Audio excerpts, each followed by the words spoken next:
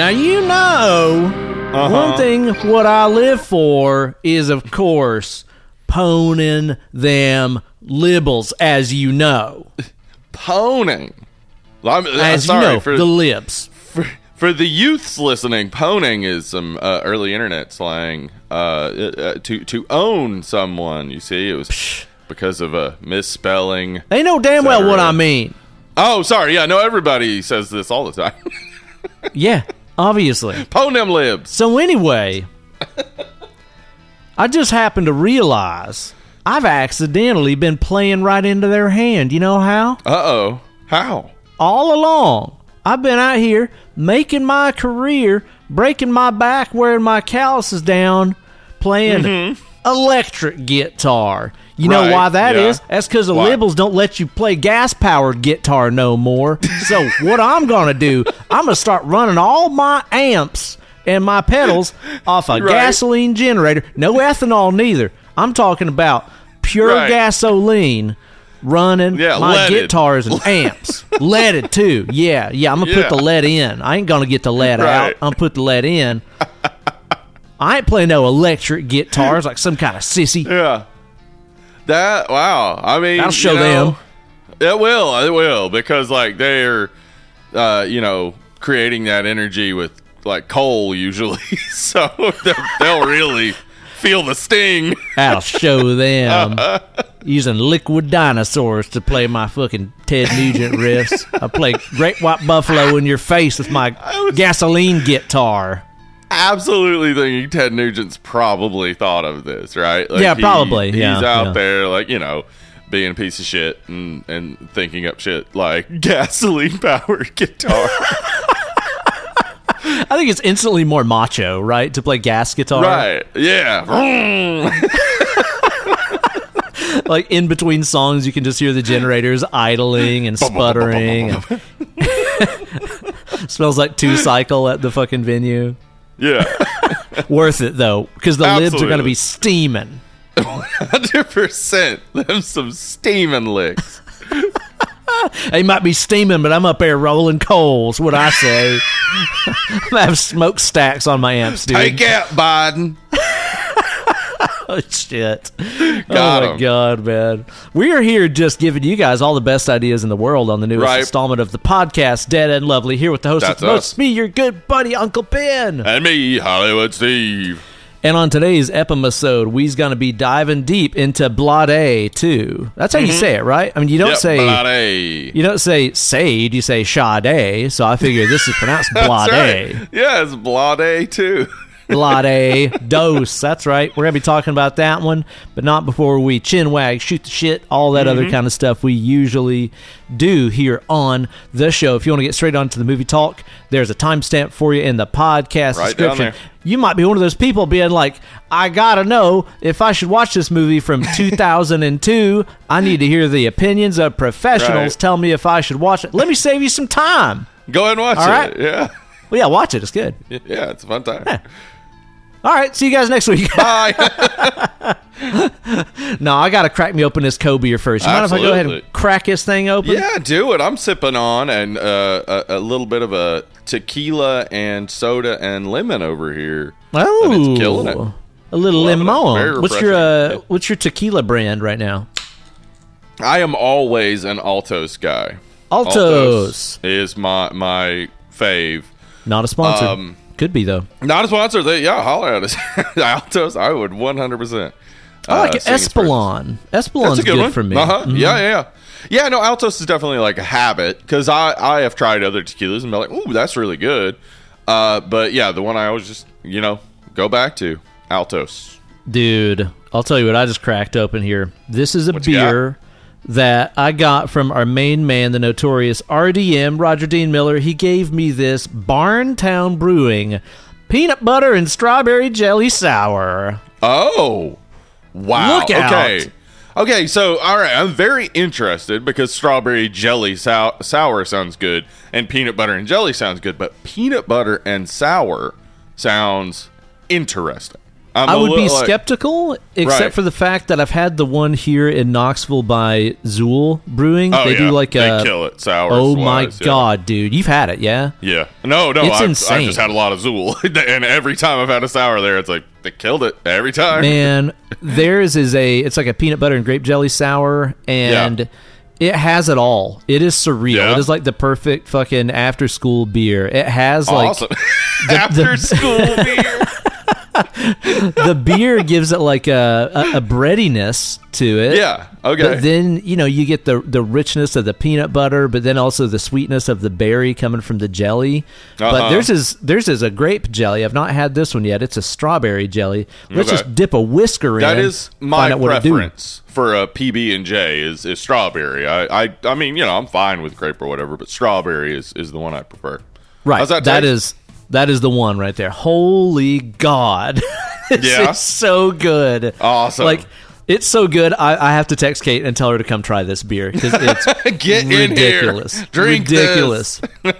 Try this beer, woman. That's what I'm texting her right now. Tell her to shout her reaction close to the mic.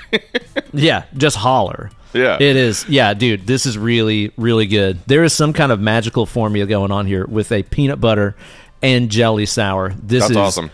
Ridiculously good. Holy moly. It's up there with the Zool one. The Zool one is really good. This might be a little sweeter, maybe just due to the strawberry. I don't know. Mm-hmm. Yeah, maybe. But by the way, you are correct. Peanut butter and strawberry jelly is the way to go, right? Sandwich. Mm-hmm. Yeah, it's way that's better. The one. Yeah. Dang, I'm a big fan of a PB&J, though. Don't have them that often. But I've been making my own bread. Like I just stopped buying bread from the store. Yeah. And PB&J on my bread, it will knock your fucking socks off. It's so good.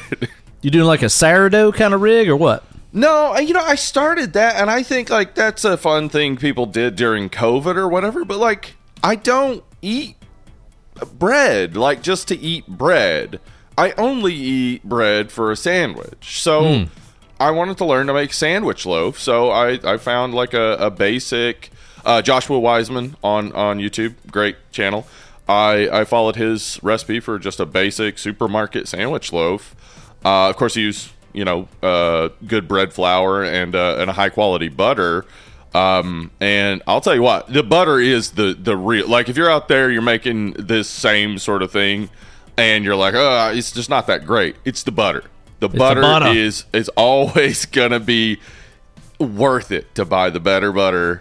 Because it's so, like, whenever I use, like, a good, like, Irish butter, it's just so, like, it's almost like there's nothing in your mouth. Like, it's so perfect. But the taste, it's like this perfect taste and texture, but it's like it just falls apart on your mouth deliciously. It's so perfect. So you're saying this is yet another time in your life that you're just sitting here going, you know what? Paula Deen had it right. Just another time you're saying that to yourself, huh? Paula. I don't like to find myself agreeing with Paula Deen, but in this case, we do agree.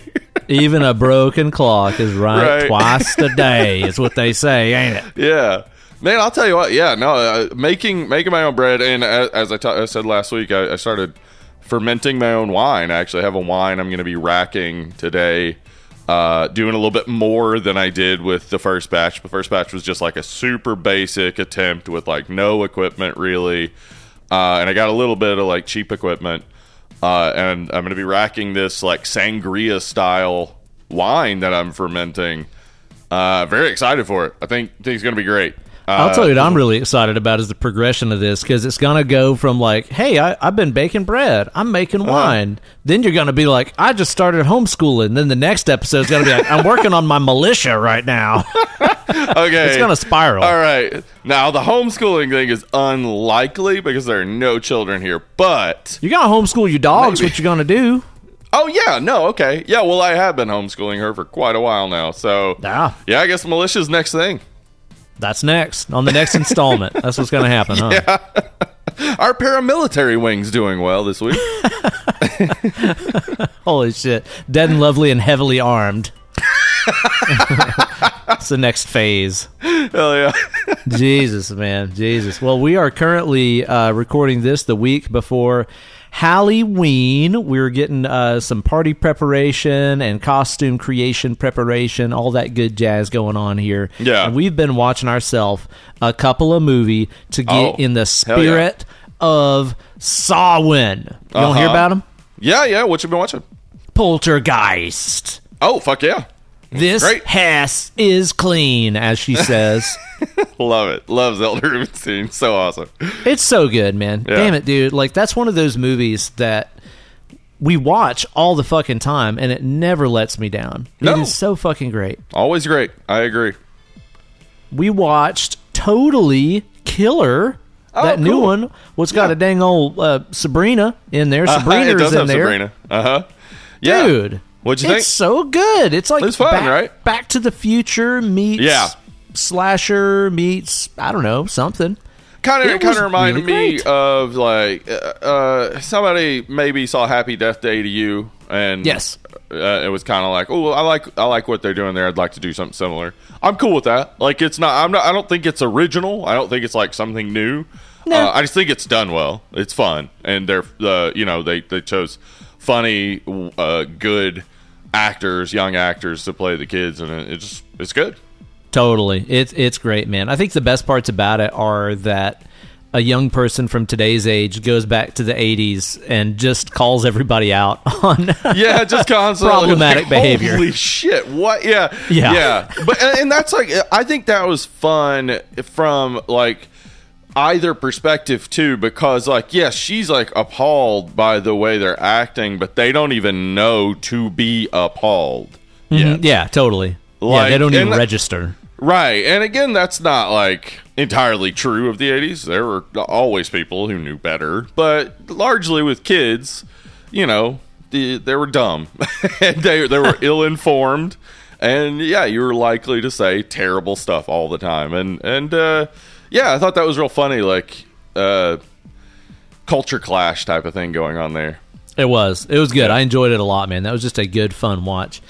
And, man, last night we watched a documentary that I didn't even know existed, but we found it on Prime for free.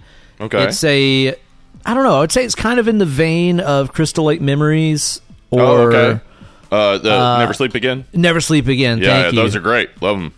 But it's called Living with Chucky, and it's about the Child's Play franchise. Oh, cool. Okay. It is fantastic. It is really, really good, man. Like, the people that made those movies are like a little family. It is such a familial unit, and it's not at all like when you watch Crystal Lake Memories and you see this franchise getting passed around like a volleyball at a Nickelback concert because nobody really gives a shit. They just want to make money. Right. Don Mancini, and there's lots of like drama. It's he loves that. He is so, and that is why the remake is such a slap in the face, right? Like, it's totally just ignoring all these people who've worked this hard to create this franchise. Yeah, dude, it's really changed my opinion on that remake. Like, I thought that remake was okay, but they don't even talk about it in this documentary at all. Why would and it came out 2022, so it was out by then. And the thing about it is, dude, is that there's, similar to those other documentaries, it runs through all the movies in sequential order. They kind of talk about them. And you're only like halfway through, and you're like, they're out of movies. What are they going to talk about now? And then the rest of the entire thing is just everybody talking about how much fun they have, how much they love everybody, how much they love Dawn, like how it's all a big family affair. It's got... I'm blanking on his name now. The voice of Chucky, fucking Grima Wormtongue. Oh, Brad Dourif. Yeah, Brad Dourif and his daughter in there, who's in a bunch of the movies. Yeah, and they are so fucking sweet together and have so much admiration for each other. But in terms of that remake, they totally sidestep it. But you know that they're talking about it, where they're like, one of the reasons that fans love this franchise because of how Chucky's always been a practical effect and CGI and the voice is something acting is amazing. Like, it doesn't matter. Like, you buy Chucky because of Brad Dourif's voice acting. Like, he sounds menacing. So it Yeah. makes the doll way more menacing. Oh yeah, and they're like, if this franchise had CGI Chucky, it just would not be the same. Oh, it would suck so bad. Yeah, there'd be Yeah. no reason to wait because, like, it as a practical effect, it's a lightweight doll. You know, like there's still that hurdle to get over. Though honestly, they get so good at that by the time you get it, like Bride of Chucky and stuff like that. But like, it's a lightweight doll. If it were CGI, there'd be nothing to it. Like, you wouldn't buy it. You wouldn't buy anything from it. No. Yeah. Well, I mean, and the remake did that. The remake had CG and it Chucky. sucks. Yeah, and it sucks. It does not look as good. It's really a great documentary, man. I would highly, highly recommend watching it. Really entertaining and just really endeared that series to me. I've not watched all those. Like I said on, I think, last week's episode, I just watched Child's Play 3. I've not watched Bride, Seed, Cult. I think that's all the other ones. I know, but I'm wanting to now. Yeah, I know Anna and I have Child's Play coming up on the Hell Rankers, and I'm excited for it. Like, it really doesn't feel like it's going to be too hard, except for, honestly, the remake. I know, right? Yeah. Because that's one thing I'm looking forward to seeing is if anything in that franchise ever dips below the depths of a level of, like, let's say some of the Halloween sequels or some of the Hellraiser sequels. Like, the Child's Play series might be one of the better classic horror franchises in terms of batting average. Yeah. And as far as, like, consistency from film to film, it might be. Yeah. Wow. That's crazy to say because, like, honestly, I'm not the biggest fan of some of the Child's Play movies, not because I don't see the quality, but it's just like I don't buy the doll. Like, it's not scary to me, but that's fine. The movies are still they're still fun, especially when it gets to Bride of Chucky, Seed of Chucky, and stuff. That stuff I think is just stellar. But Child's Play 3, you just watched it. It's not great. And then, like, I'm not fully sold on Cult of Chucky, but I am going to rewatch it and see if maybe I just missed something because I know people like it a lot. But it is a really good franchise, really consistent. Yeah, man. So, good documentary. Recommend it. And that is about all that I've had time to watch this week. Well, what about you? What have you been on? Boy, I've been on some stuff. On Tuesday night after we recorded our Annihilation episode, I realized, I haven't watched Men. Liked Alex Garland's other movies. Oh, yeah. I should check out Men. So, sat down and watched Men. Boy, I love that Jesse Buckley. I should check out Men. So, I sat down and watched Men. I did. This is fun.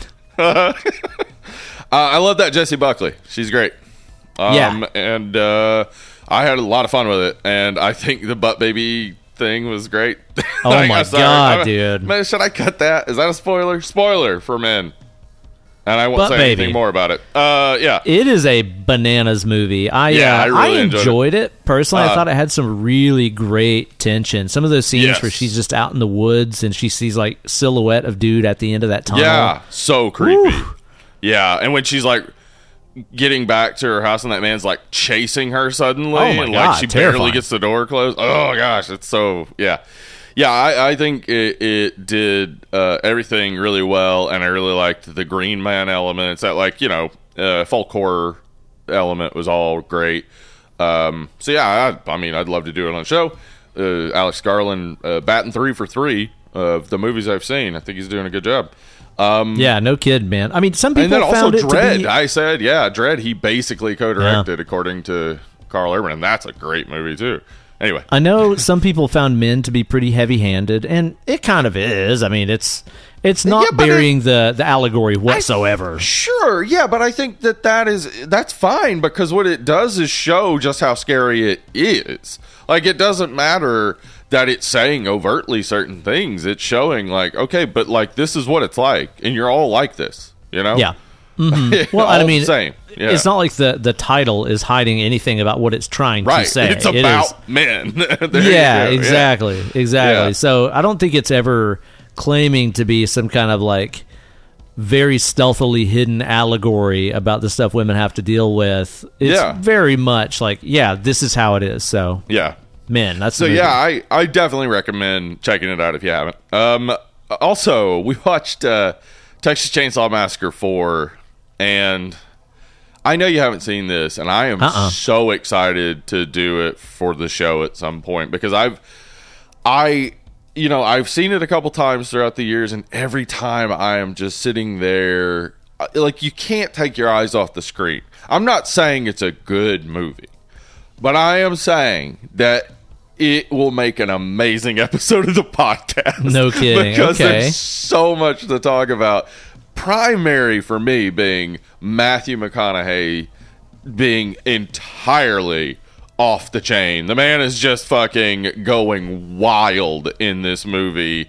And, like, I haven't seen... I from what I read, he had full trust of his co-stars, but I didn't look into it too far. But he does some shit that I swear, like, it had to have been improvised, but it's also, like, so gross. Like he's sticking, like, fingers in other actors' mouths and shit. Like, ugh. And I haven't seen him do shit like that. Maybe ever again. I think Killer Joe, if you've ever seen Killer Joe. That movie is fucked. Yeah, that performance. But, I mean, that's all written. Everything he's doing in that is basically what was supposed to happen, whereas in TCM it's like, God, he is just fucking going wild. And awesome. Like, it's fun. It's fun to watch. It's definitely got, like, stuff worth talking about. But I say fun to watch. It's Texas Chainsaw Massacre movie. Never exactly super fun, but it's a good movie. It's a good movie in that it's interesting. Not the effects and the mask. Oh my God. Like, the Leatherface mask is just a full-on mask. It doesn't look anything like human skin at all. Didn't even attempt it. It doesn't look like. Wow. All right. Yeah. But yeah, that one's definitely going to make a good episode of the podcast. Also watched Psycho Goreman, just for funzos. The best. That's the best reason to watch that movie. 100%. Still the best. Had on Nightmare Before Christmas while we were carving pumpkins the other night. Nice. I carved old pumpkin the other night, too. I did. Yeah. Largely, though, been watching a good bit of Halloween. I think I've talked about watching 1, 2, 3 up to this point, but maybe not. But yeah, recently have watched 1 through 4, H2O, and Resurrection, and I did something a little bit different. Like, because there's the different continuities, and I've always just watched them in order. But I decided, when we did Halloween Ends, I watched Halloween 1 and then 2018 Kills Ends to just see how that story plays out. Then I watched Halloween 1 and 2 and H2O and Resurrection, because that's one of the timelines. Oh, that's right. And then, now we're watching 4, 5, and 6 as follow-up to 2. And that's interesting. And then we're going to, get to the Rob Zombie ones, too. But, man, it is... When you watch it in the different timeline orders... It's real interesting, because the H2O universe, Laurie is far more just emotionally devastated and less, ready for Michael. Much more like she progresses to, I'll fight back and win. Whereas in the 2018 and stuff, she's fucking constantly vigilant and prepared for Michael. And then, of course, in 4, 5, and 6, or in 4, she's just killed off screen, glorious. Unceremoniously. Ugh. So it's the worst. But yeah, it's been really, really fun. And again, it's one of those things where every time we do a Hell Rankers episode, I go into it ugh, I don't want to do this. And then by the time we're done, I'm like, you know what? I'm glad we did this, because it has changed my perspective on a lot of Halloween stuff. I think 2 is worse than I thought before. Right, Yeah, and some of the stuff that we've been seeing in 4 and 5... I'm seeing a lot of what they're doing with Corey Cunningham, so it's kind of elevating a little bit that Halloween Ends, but not much, because the actual experience of watching Halloween Ends isn't fun for me. No, Yeah. Anyway, wow, so man. yeah. And then on Friday night on the Screaming Chat, it was a Last Drive-In, and Joe Bob showed Demons 2, which is always a fun time. I've never seen it. Oh, you haven't? Oh, it's got a lot of the same actors from Demons 1 in different roles. And that's not confusing. Yeah, it's like a meta thing going on. Yeah, definitely worth checking out. Check out Demons 2. And then on Sunday night, we watched Slaughterhouse, which... Oh, I'm dying to watch this. Dude, it's so fun. I had a blast with it. Going into it like PG-13, I thought like, and of course it's got that kind of Cocaine Bear feel, like maybe they just, pushed out something to try to capture that magic or whatever. But no, I think it's just a well thought out, like fun horror movie that is a killer sloth, and it's fun. I enjoyed it. So it very much reminded, like they're clearly not hiding their roots with like Black Christmas being a big inspiration. Like, okay, it's there, and I love Black Christmas. And while we were watching it, Anna was like, "This is a better Black Christmas movie than Black Christmas 2019." Ooh, yeah. And I agree. It is. It's a better Black Christmas movie than Is it set at Christmas? No. But it's still better than Black Christmas. Still better than Black Christmas. Wow. 2019, yeah. Wow, man. Yeah. I got to check it out. I heard it's really fun. Yeah, definitely. It's well worth your time. Hell yeah, man. Hell yeah. Oh, and also we've been watching a whole bunch of Halloween episodes of stuff because the Legacy Brutality episode, which just came out yesterday when this comes out, we're talking about Halloween episodes. And let me tell you, Bewitched... Didn't expect this because I watched Bewitched, growing up, but I, never got fully into it. But Bewitched is the show for Halloween episodes in the 60s. They had 5 Halloween episodes out of 8 seasons. No other show was doing on that level. And the Halloween episodes are like, they're witches, So like they are mad at the representation of witches in Halloween and how Halloween's been taken over by kids and stuff. Like, it's cool. Like, it's fun. So they're to Halloween the same way like church ladies are about Christmas, where they're like they're taking the emphasis off the reason for the season. Yes, it's so funny. Like, I mean, like it's Bewitched. It's not like super hilarious. It's fine, but it's cool watching it because it's like, we're tracing this lineage of Halloween episodes and how we get to the later period where it's basically just, of course you're gonna have a Halloween episode. If you got an episode coming out on Halloween, it's gonna be a Halloween episode. It's been real fun. Like the Addams Family Halloween episode, great time. There's so many like fun ones early on where it's clear like that Halloween is just now catching on. People are just now getting into the idea of trick-or-treating and stuff like that. And it's fun to watch. Yeah. So yeah, awesome, man. That's like a good time. Good deal, man. Good deal.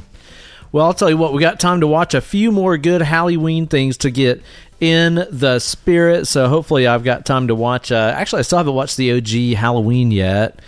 And I've got a couple That's a more. Great one. Yeah, I got a couple more I need to sit down and try to take in for that. Is on my list for... Oh, my God, the best, dude. We're recording... This is coming out November 1st. We're recording, like, a week before Halloween. That's why we're talking so much about Halloween.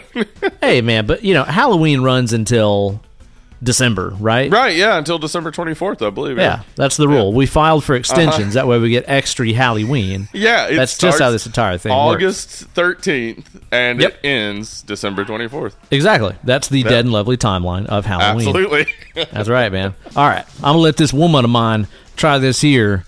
PB and Strawberry J beer, and she's going to give you an earnest reaction. It smells like candy. It smells like candy, she says. It is pretty sweet. But, man, it's good, dude. It's really good. What do you think about that? Oh, fuck. Yeah. Good stuff? I hate how much that's delicious. It's good. Yeah. I hate how much that's delicious. Love it. Yeah.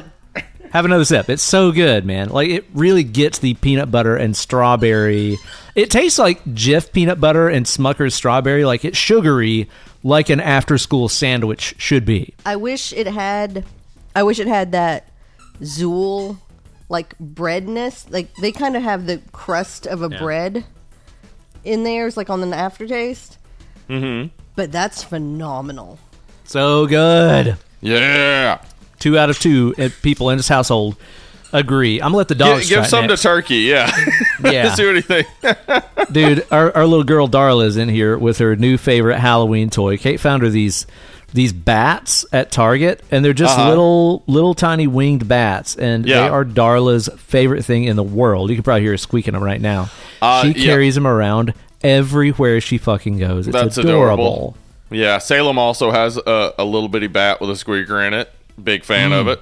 So I don't know. Maybe it's just super cute dogs love bats. Who knows? Could be a thing. That's man. it. Could be. Yeah.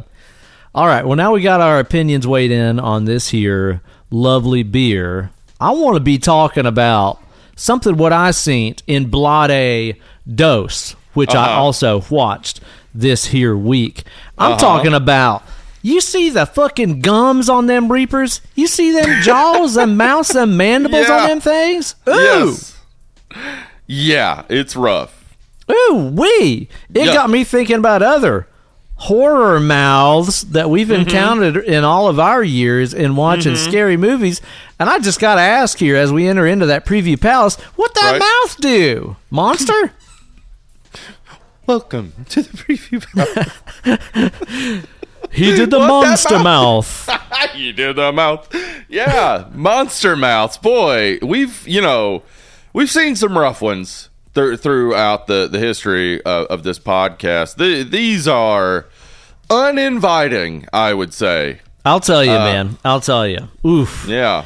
It'd be real tough to get hot and heavy with some of these selections that we're going to talk about today. Absolutely. Let's start with an obvious one that I think was a big influence on them Reapers.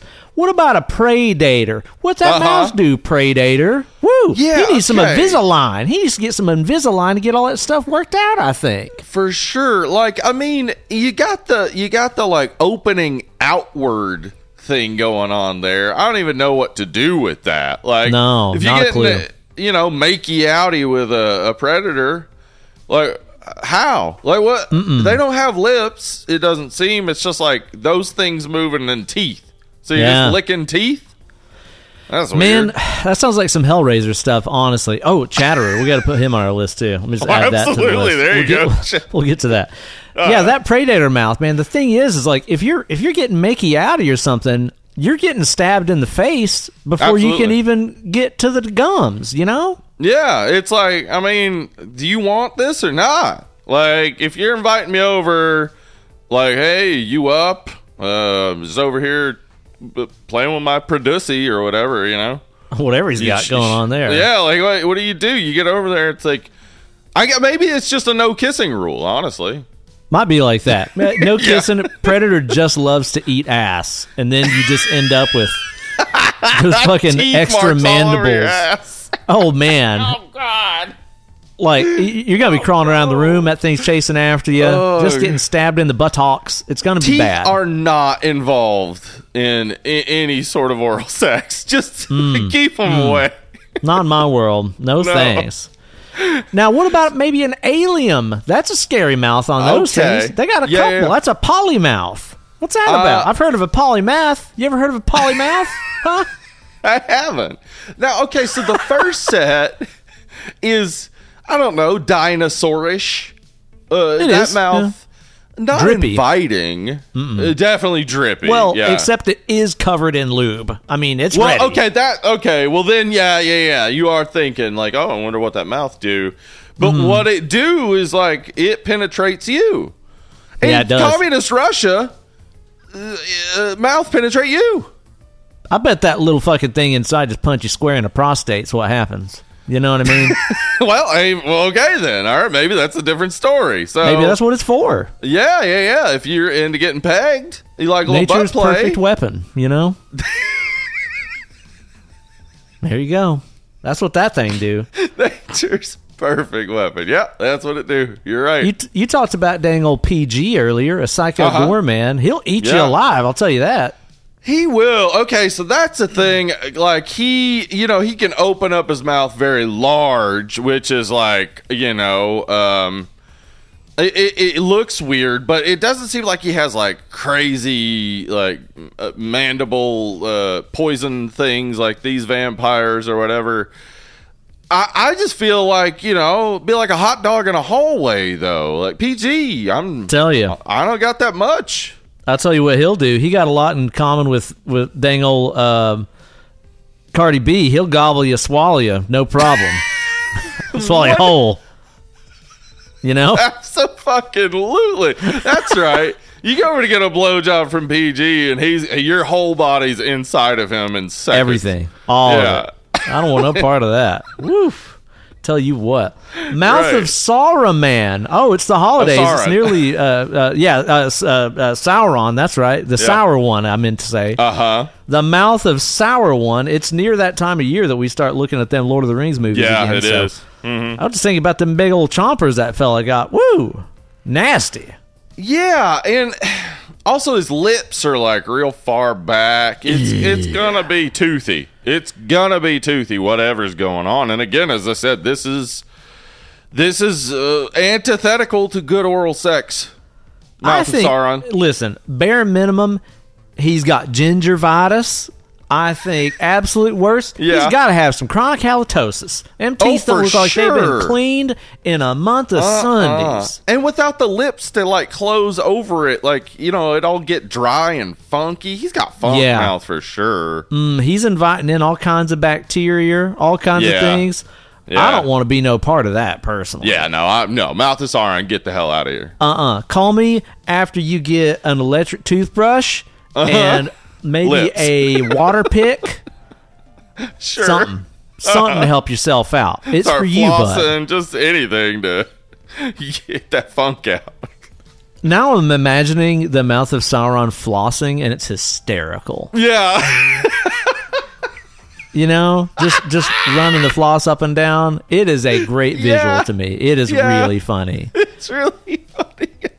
I imagine him having like a whole like broccoli floret or like an entire sprig of parsley or cilantro caught between them teeth. It's going to be hilarious. He's not going to look intimidating at all. No, not at all. No. My God, man.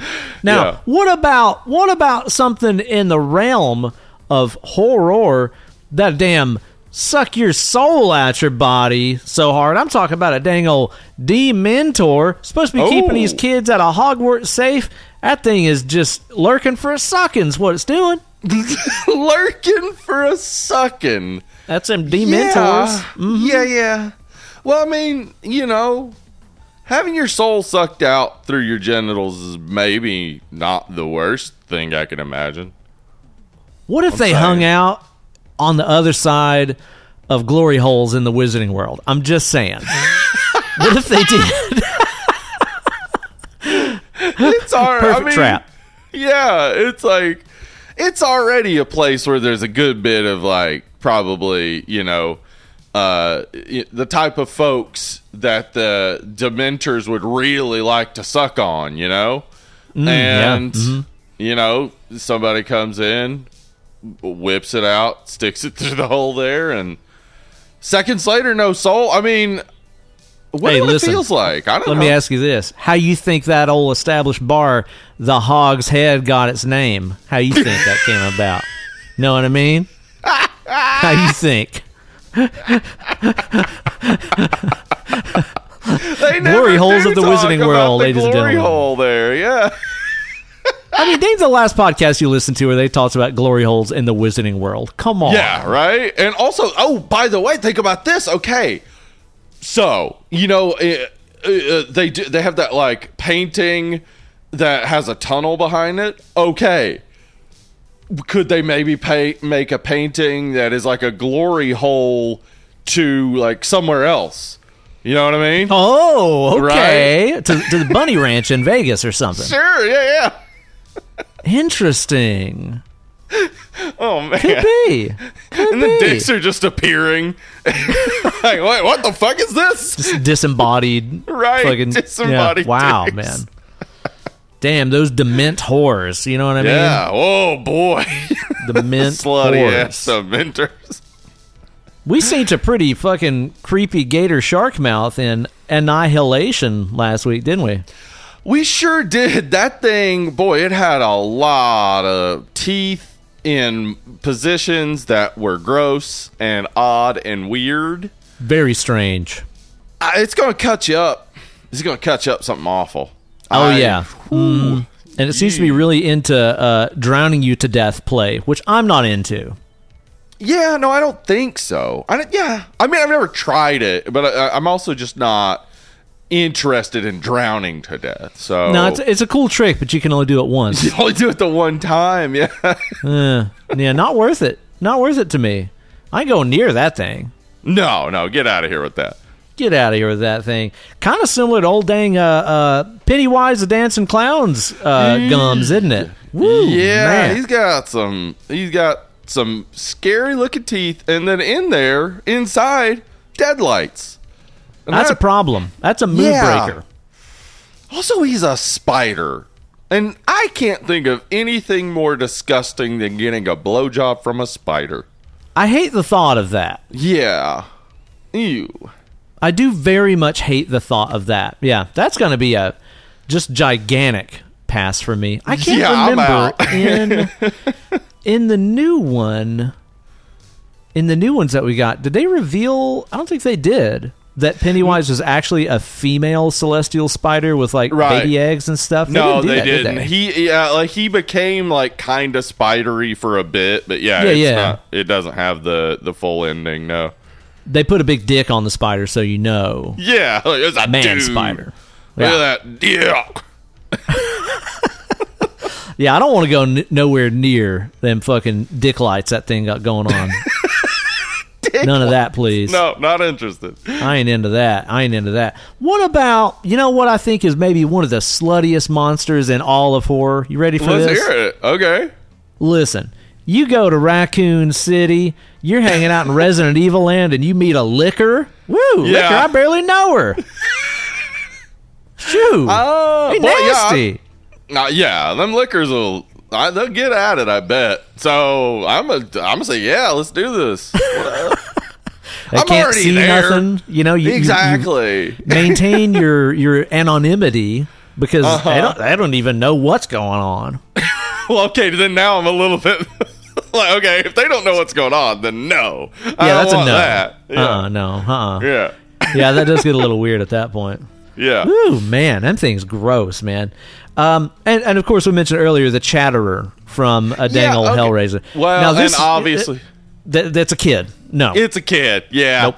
That is a child. Just the weirdest, like, element of Hellraiser 2. That Boy, it is. Chatterer, a small child sought out and found the Lamet configuration. Yeah.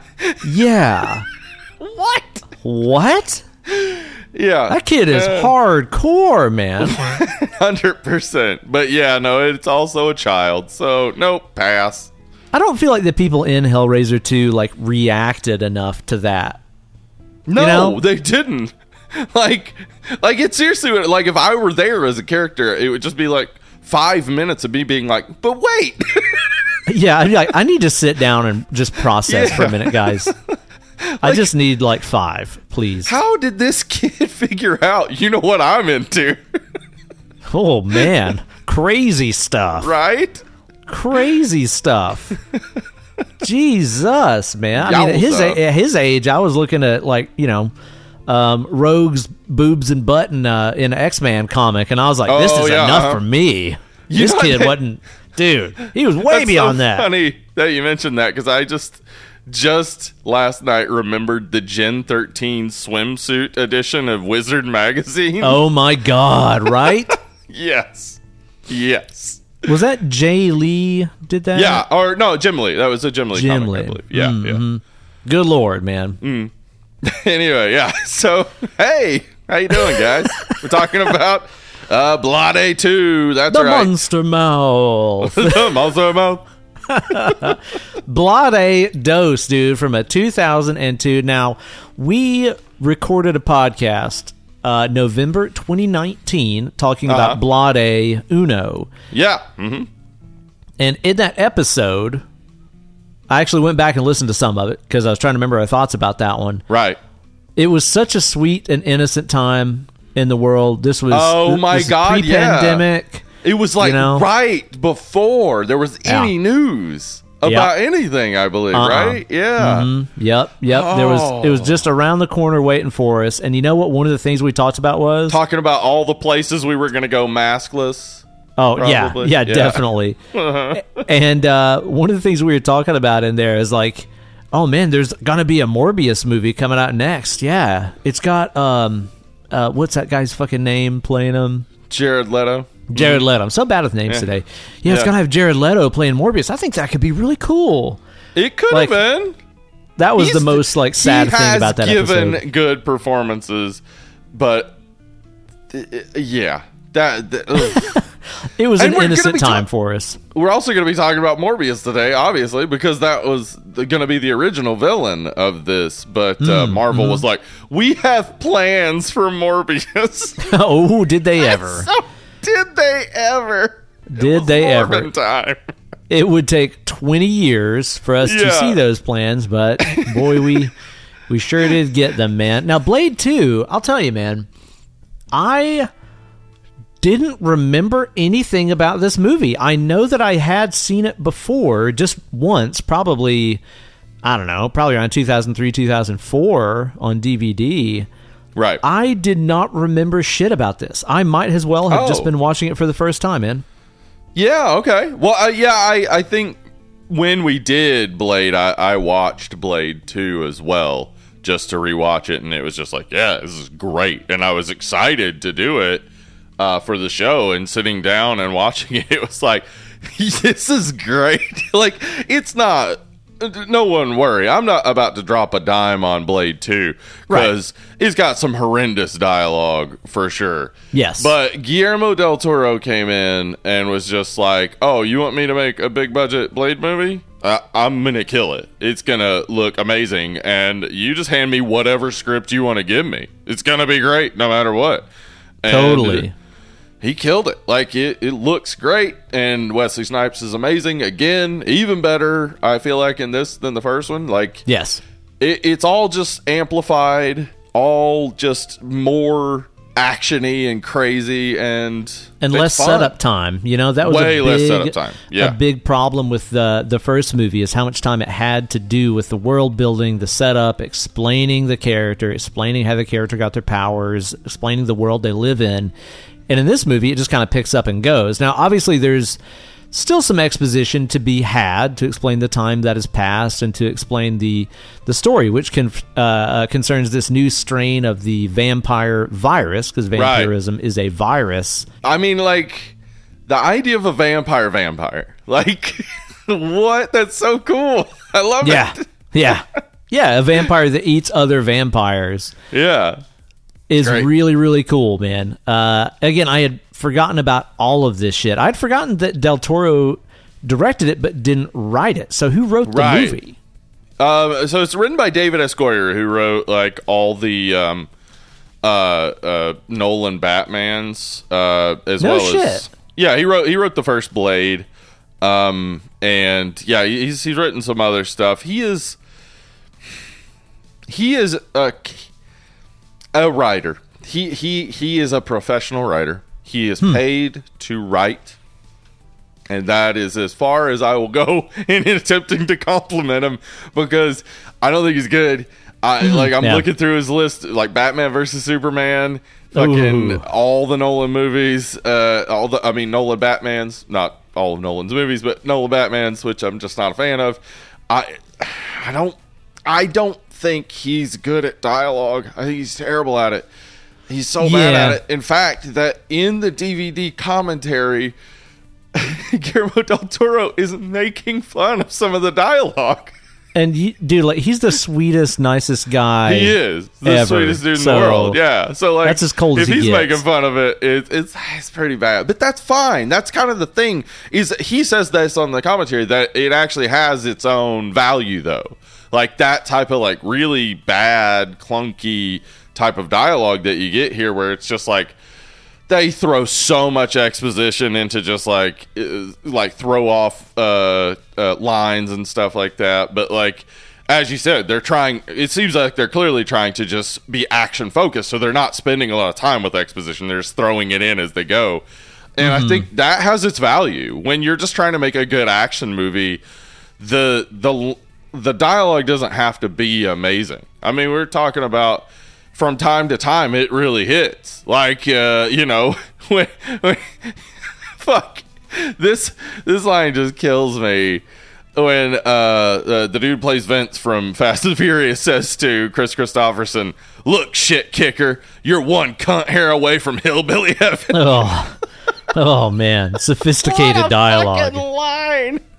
What's that It other feels line like you said? Roadhouse, It's right? like, It's insane. Nutsucker juice or whatever the guy says. Oh my god, he said, suck puppy nut juice. That's those are words that someone wrote down and Ron Perlman had to say. Had to say it, man, and delivered it as well as he could. But man, you're right. There is some dialogue in here that's bad. It's stuff like that, and then tons of just really on the nose quotes and references. I'm a lover, not a fighter. Keep your friends close, your enemies closer. Yeah, it's just so like a lot of cliche stuff people would already know, etc. But it seems like placeholder dialogue on everything. Yeah, honestly, at times they could just be like, line goes here, and I'd be like, yeah, cool, I'm fine with that.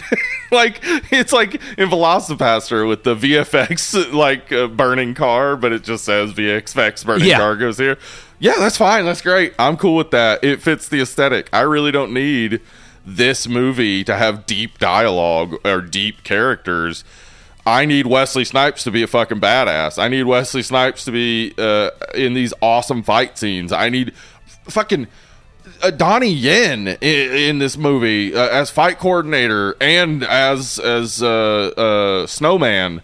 Like, there's so much good fighting in this, and so many like cool staging like of like fights and comic booky anime stuff. It's so over the top and silly, very like fighting game-esque, especially in the fight scenes. Absolutely. Like a lot of the areas and arenas that they do in the fights and feel like Tekken levels for sure. Oh yeah, like when they're fighting in front of the godlights.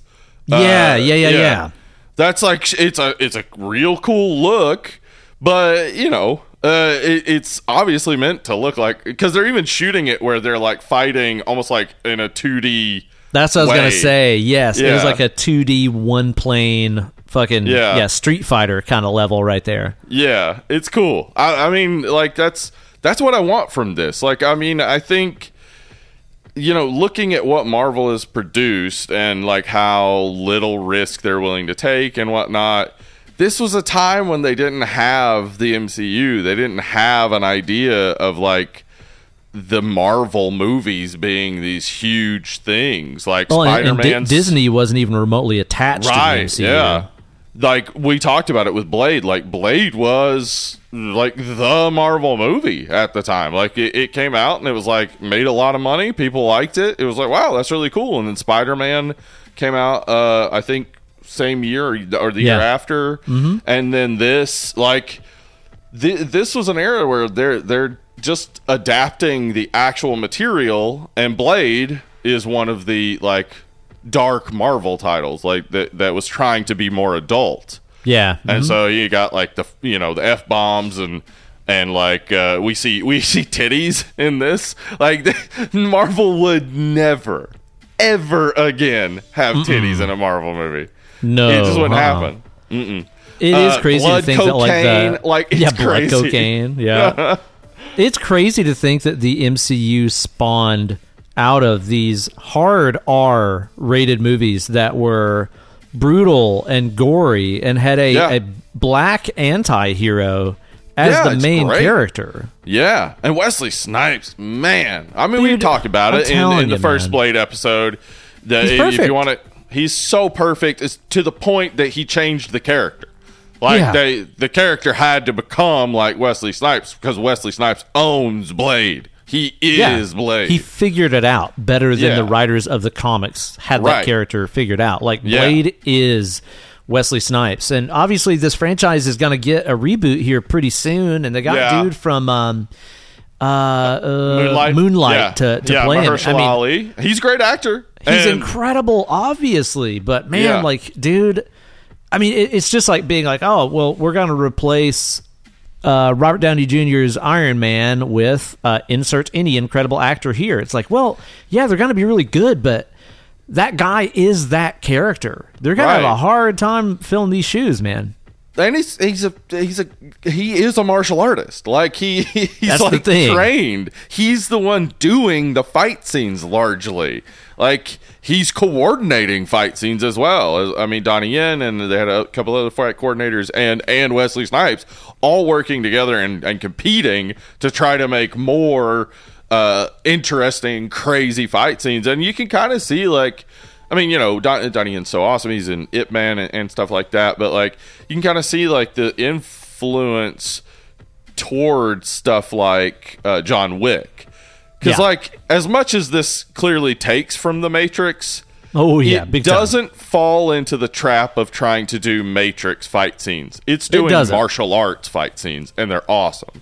Yeah, and a little bit of like proto John Wick, like gun fu stuff. Right. There's some up close, like kick punch gun kind of combat going on. Absolutely. I was surprised to see in 2002, like way ahead of those movies. But absolutely, dude, you're exactly right, man. Snipes as Blade is just absolutely perfect, man. He's brooding and dark, but he's also, I don't know, super confident and sassy and in control of the situation. Yeah. And you like it's so interesting how like they can give him depth without even trying. Like you know, what's his name? Scud, Norman Reedus is like, you know, offers him weed and he just says later. And it's like, oh, so Blade does get high. Like Blade smokes weed. But like we don't have to go into that. All he says is later, meaning like, yeah, he smokes weed, just not right now. Like he does, like it's like he mastered doing the least and projecting the most. Somehow he does, right? Yeah, and it's great. Yeah. It's great. He's a bit less jokey in this one. Well, I don't know about less jokey, but like he doesn't have as many ridiculous lines as he did in the first one. Like some motherfuckers just want to ice skate uphill. Like he doesn't say anything near that over the top in this one, does he? No, but he does. I mean, he does have a few good ones where, like, you know, the guy at the beginning that he uses to get to the place where they're keeping Chris Christopherson, where he says, "I'll see you later," and then like the end of the movie, he finds him in a porn theater and kills him, and it's like, fuck, that's funny. That's a good wraparound too, because by that point in the movie, I had totally forgotten about that guy. And then the fact that it ends up, you know, even though he's just lost this potential romance that he could have had, right? He still is like, I still got to top that loose end and kill that motherfucker. Yeah, he does, and he does. It's awesome. Yeah, that's fucking great, man. That's fucking great. And this movie's got all kinds of other awesome people in here that I totally forgot about, man. I forgot that Ron Perlman was in this, but of course he is. Great. It's a Guillermo del Toro movie. Craziest facial hair ever. Did you what the fuck is going on? Wraps around the back of his head. What the fuck is going on there? What is that called? I don't know. The Reinhardt, maybe. Yeah, I guess so. So it's awesome. I mean, love Ron Perlman, great, and he works a lot with Guillermo del Toro. The Hellboy movies are great. Hope we get to him someday. He is a Jewish man who's playing a Nazi character, and he's doing it so well because he hates this. Like, he hates this person, so he's playing him as like this very despicable asshole. And that line where he asks, "Do you blush?" I don't know if everybody got that, but that's racism is what's going on there. He's this is a thing that happened to Wesley Snipes. Someone real life, asked him in real life if he blushed because he's black, you know, and so that's racist as fuck, obviously, and so he puts those words into Reinhardt's mouth, and it's just perfect. It's great, and it is, you know, taken from a very unfortunate encounter, obviously, that Wesley Snipes had. I'm sure Wesley Snipes beat the living dog shit out of that person, too. I hope so. But look at it this way. you could also spin it and say, in this movie where Perlman's a vampire and he's talking to someone who is a half vampire who could be bloodless and undead like them. Yeah, you could see it a different way for sure. That is what like we were trying to like parse out what that meant because I hadn't like looked into it, and it was like maybe because he's part human, does his blood flow, etc. But in reality, no, it's because he's a Nazi. It's racist. And that's the thing is like this movie, just along with like so many other Guillermo del Toro movies, it's just a constant reminder that Guillermo del Toro is this wonderful, warm, awesome man who hates fucking Nazis and he hates fascism. Yeah. And they're the enemy in his movies. You pay attention to this movie. Reinhardt he's meant to be a Nazi. They originally were going to have him only speak German. That's very on the nose. Yeah. Yeah, exactly. The vampire's plan is a Nazi fascist, like uber vampire race taking over the world plan. Even like the symbol kind of looks like they were trying to do something like a swastika, but not a swastika. Like, yeah. They're even kind of trying to make the uber vampire. Right, yeah. So it's awesome. Like every time Guillermo del Toro is like, "Well, who's a good enemy? Nazis, fuck them." So there you go. They're so murderable, and everyone will get behind that because they're the bad guys. Always. And he's right. Yep, he's right. So it's like, yeah, you're immediately just like, once he reveals his plan, it's like, oh, he's evil because he's a Nazi. I get it. It's so like, good, man. It's hard to parse out like who's good in this because it's like super grim, dark type of thing going on. But we know Blade is good, and Chris Christopherson, they like throw some shade toward like maybe he's a bad guy, but he's not. Norman Reedus is. That twist was kind of stupid to me, but whatever. A little bit, a little bit. But yeah, like everybody is on a side, and that's all those sides are bad. It feels like. But that tension that you get when you have Blade having to join forces with the Blood Pack, which is a team of vampires, which he automatically hates anyway because he hates vampires, and they're having to join up and fight alongside him, even though they've trained for years specifically just to kill Blade. Right. So you have these enemies that are fighting side by side to fight the enemy of my enemy, these Reaper vampires. And then it turns out also that a lot of what they're doing is actually working to further the super evil plan. So like it's really hard to figure out who's good, but in the end, you know who's good. It's the guy who's killing all the vampires. It's Blade. Well, and it's also saying too, like, you know, even if the Nazis agree to fight side by side with you, they are still pieces of shit. Don't forget that. Fucking evil. They are still evil. Yeah. At no point do they change. They are not becoming different. Yeah. No, and there's a lot of messaging in the movie, maybe a little bit too much messaging in the movie about enemies and keep your friends close, enemies closer, and celebrate your enemies' victories. Yeah. And all this. Like, that is again, through the pretty dicey dialogue, overplayed a little bit, but it's definitely a message in the movie. Yeah, and one of like the keep your enemies close thing is kind of a actor trademark of Wesley Snipes. He has thrown in Sun Tzu quotes into several of his movies, and he's in the movie Art of War. Like that's just a thing he probably wanted to throw in, and the other line then like kind of mirrors it, and they're both not like deep or anything really in the moment, but the way that they mirror each other is interesting. Like that they both have a similar philosophy, you know, like they're not that far off from each other. It wouldn't be inappropriate, specifically considering Goyer's writing style, for our main vampire. What's his name? Jared. Yeah. Jared. He's called Damaskinos. Eli. Yeah. It wouldn't have been entirely inappropriate for him to at some point say, "We're not so different, you and I." Right. But ultimately, the the idea of, the enemy of my enemy is my friend kind of turns out being true here too when you find out that Jarrett, was it Nomak? Is that his last name? Nomak, yeah. Nomak has been used and abused by these vampire Nazis. So, yeah, he's got just as much reason to hate them as Blade does.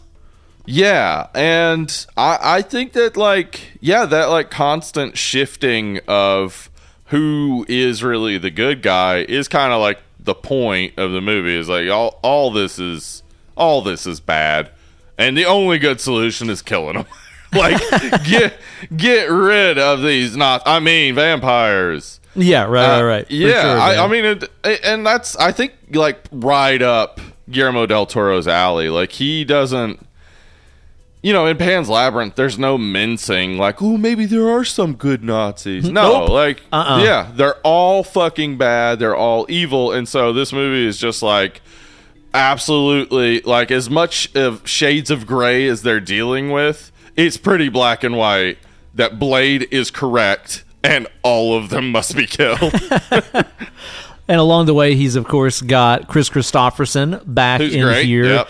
And, I know a lot of people have a problem with his reintroduction here, considering the last time we saw him in Blade, he's honorably killing himself because he was getting the vampire bloodlust and was going to turn on Blade and everybody, so he chooses to off himself. This movie retcons that immediately. Yeah, and Blade is I've been looking for him.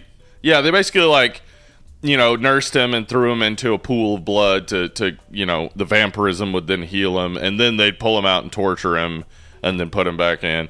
And that just kind of sets up what happens at the end with Blade, where after he's been stigmatted to that table, and he's kind of really losing blood and whatnot, he falls into that pool of blood and then comes out and everything's healed. Yeah, so, it's kind of weird that after that's worked twice in the movie, whenever Nisa is like, I'm dying, take me up to the roof and fucking roast me in the sun. Right? I would have probably just thrown her in that blood tank. No, this movie's dumb as hell. I'm not going to even pretend. Come on. That, seriously, the entire, vampire rave scene, they continually shoot those silver bullets, knowing they're not going to work. And at no point do they go we should use those UV lights that we were told about right before we walked in here. Yeah, sure. And then they do. And it's really? Start there. Serious. Begin there. Begin at that point. Now, I did think about it to try to make sense of it, because the movie doesn't do a job of making sense of it. Maybe because the UV light would hurt them too. Maybe it was a too close quarters type of thing for them to be able to do it. I don't know, but okay, here's the thing. If that is the case, then why don't they do what they did in the first Blade? You remember whenever they went out in the sun and they were all wearing motorcycle helmets and leathers and shit? Yeah, Yes. Why don't they just do that? Just wear full latex fucking gimp suit with goggles on and UV the shit out of everything. Absolutely. That would have made, because that's how they show up to Blade to give him the invitation to meet with Damaskinos. They show up in suits like that. So the movie is reaffirming that those exist. Those exist. Sure. So why not use them? I don't know.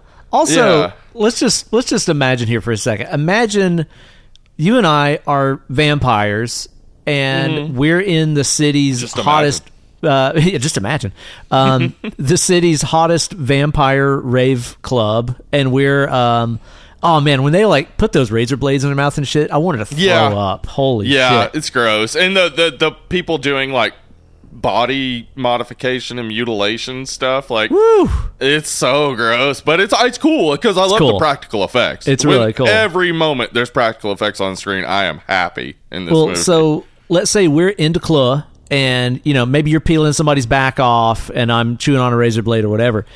If you and I just happen to see famed vampire destroyer Blade walk into the club, would we maybe look at each other and be like, I'm feeling like we should go. Do you want to go? I want to go. I'm done. At the very least, 8 people walking in with assault rifles might, maybe, just maybe raise a little bit of alarm. Okay, but here's no, the thing. they just keep like terrible rave dancing and bad sunglasses. If this was set in, maybe like Texas or something where everybody's strapped all the time. Yeah. Right. But Then it it's would not. make sense. Yeah. No, it doesn't make sense because yeah, they would react because it seems like at first I was like, oh, well, yeah, why would they react to assault rifles? It's not like it's going to bother them. They're vampires. But then it's like, But everybody knows Blade. yeah, everybody knows Blade, and they know that the bullets he used have fucking silver and garlic in them. Yeah, So- don't you remember in the first movie when he like murdered an entire club of vampires? Yes, yes, exact same situation. He went in and murdered an entire club of vampires, and none of these vampires care. They don't care. They're too That fucked up on blood cocaine blood must be cocaine. good. Yeah, that shit is good. Dude, how did Blade even get in the club, man? Like, surely they're Yeah, checking they just IDs walk and they're right like, in. wait, This you're vampire Blade. club is like wide open to the public. What? I guess. Makes no sense. No. They do some weird stuff in Vampire Land. Like, for example, whenever you want to send over a message of truce to Blade and his crew, You go fight him. yeah, exactly. Okay, that really blew me away, and I had to sit back and think about it for a second when they're like, "Wait, it's a truce. We came to deliver you a message." After they'd already like fist fought for like 5 minutes, Any moment you could have been saying that, right? or just use the door like a normal person. They sneak in there all ninja like and Right. fucking beat down on Chris Christopherson and then fight for like 5 minutes hand to hand before saying, "Wait, this is what I'm here for." What are they doing? Let's start there. I'm going to go out of the way for the movie and say, well, they are the elite force that has been training for 2 years to kill Blade. Like, Got a little excited. yeah, they got a little excited and wanted to go at it and realized like halfway through, like, fuck, we should stop this because this is not what we're here for. Oh yeah. Oh yeah, I'm not killing Blade anymore. Oh yeah. Right, yeah. Right. So maybe, but again, yeah, the script is dumb. There's a lot of dumb stuff. Everything Guillermo del Toro does in here is genius and he's awesome. Like, it doesn't even matter. I don't even care. And I hate bad dialogue. I hate it so much. It can turn me on a movie that I should like. But in this case, he loves comic books. You can tell. He loves anime. You can tell. For sure. That stuff's coming through, and I love those things too, and that's fun to me. And I like a comic book movie that reminds me of a comic book. And honestly, like so many of the cool comic books I loved in the 90s, I liked because of the artist. I couldn't even begin to tell you what the story was. Oh man. And that's Totally, fine. right? It's fine. It's totally fine. Like I don't care that Chris Christopherson coming back makes zero sense. And Don't also care. totally Don't care. It kind of nullifies the end of Blade 1 where Blade sees Yeah, that it happen does. and is super pissed to get revenge for the loss of his mentor. Right. It kind of negates the end of that movie too by bringing him back, but at the same time, he's such a great character. You want him back. Oh, absolutely. So I don't care. Yeah, their relationship is Roadhouse, right? It's Patrick Swayze and Sam Elliott. Fuck yeah, it is. And he even looks a lot like Sam Elliott. Like, you know, Now that you not as mention it. handsome, but No. their relationship is very similar, though less physically affectionate than those two. Well, that's most people's relationship. Go to check be out honest, our Action August episode on Roadhouse. Yeah. But the cool y- thing about him coming back too, in addition to him and Blade's relationship and interplay with each other, is we Right. get to see him be the conjury old grumpy guy with Norman Reedus, who is the new Yes. Yeah. Blades Blade's Q, basically the guy that arms him and gives him the gadgets and all that shit. Yeah. I love the relationship between those two, where Yeah, and he's that's just why pissed I hate at everything the young turn. guy's done. Yeah, I hate the turn at the end because I actually liked their relationship and thought like, well, yeah, like if you were ever going to make a sequel, you'd want to still have this. Yeah, But- right? Then, yeah, the dumbest turn. And it's like, you know, we knew somebody on the inside is providing information or whatever. And it's like, well, yeah, but why couldn't you just make it Reinhardt? Like, Sure. we hate Why not? Reinhardt. That's fine. Yeah, good. I liked Scud being around. I loved that he was just this kind I of like like Norman Reedus. I like this character. Yeah, it sucks to make him bad suddenly, and it doesn't really pay off other than a cool fucking person getting exploded moment. That's he awesome. blows up real good, real good. I do love that explosion. It's great, but yeah, those three could have been this weird, vampire family together in been other cool. movies. Yeah, and I would have been been fine cool. with that. I mean, having him always there fucking getting stoned and watching Powerpuff Girls all the time. Yeah, that was cool. I love that. I love that idea, honestly, and the fact that, again, like, Marvel is never going to include drug use like that. Like, No. Tony and Rhodey getting drunk on the plane with, like, the dancers and stuff in Iron Man, the original, like, 2008, the one that started the MCU, probably the most risque it's ever going to get. Yeah, But I'd say you're right. Yeah, this is like they're going for it. They don't give a shit. Like, it is just like, yeah, you got this cool pothead guy and they snort blood cocaine and all these like sleazy vampires and stuff have this rave bar. It's I don't know. That's cool to me. That's all like real interesting world building without having to do a bunch of exposition. And it's also assertively pro-choice too. Marvel would never touch that. Vampire gun abortion, like fucking. It's got to be a real like conflicting scene for a conservative, right? Because they're seeing abortions, so you got to be against it. But they're vampires, so you're kind of for it. And they're using guns. Your favorite thing. How do you weigh in on this topic? How do you react? Yeah, I love that. It was just like so over the top. Like, that seems like something you write and you think like, yeah, they'll probably cut this. Yeah, this is not getting in the movie. Yeah, no way. But it shows it too. Like, it would be one thing if it was just like frozen embryos, or they were you couldn't see through the jars and it was just little glass boxes or some shit. But like, no, it shows you like they are little fetuses in jars. Like, they are, and they get shot by Chris Christopherson. and they get shot. Yeah, I think Vampire Gun Abortion is definitely the next Rob Zombie album, right? For sure. It's gonna be great, I bet. Right now, Rob Zombie is thinking of stuff to rhyme abortion with. Extortion. He's working on it. Yeah. I'll tell you, though, man. So, speaking of Norman Reedus, one of the biggest problems I had with this movie, okay, and only an astute viewer would notice this, which of course I am. But there's no truth in this fucking art, because that motherfucker out there in that surveillance van, he's all stoned, he's watching his cartoons, he opens up a box of Krispy Kreme donuts, Mother's Milk, which of course is true to any, tried and true Southern boys such as ourselves. Right. That next scene, though, he's taking a big old chewy chomp into some kind of big, thick, yeasty cake donut. Yeah. That is not a Krispy Kreme. Right. And like, they make go to the effort of like, he got these like FedExed to him. Yeah. And it's like, oh, okay. Why didn't you get actual Krispy Kreme donuts then? Why not? Like, if the character's going to the effort, why doesn't the production go to the effort? Now, I know, again, we're Southern boys. We know a Krispy Kreme donut better than the back of our hand. But that I don't know. It stood out to me, too, because it's like, that's not what a Krispy Kreme donut looks like. It's not what you want. Like, the reason you want a Krispy Kreme donut is it's like 200 grams of sugar, and it tastes like air, and you've inhaled 6 of them before you know it. Oh, my God, dude. Yeah.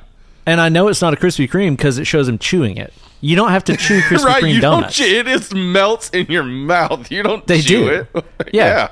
It's just sugar and fat. Like, it is nothing more than that. You don't even have to chew the fucking thing. So, yeah, that definitely pissed me off a little bit. That's no Krispy Kreme. Nope, no, it doesn't. But I was cool to see it. It was cool to see that they went to the effort. Like, because that, again, like, this movie does a lot, like, and this is like Guillermo del Toro's genius, because he did not have a writing credit on the screenplay.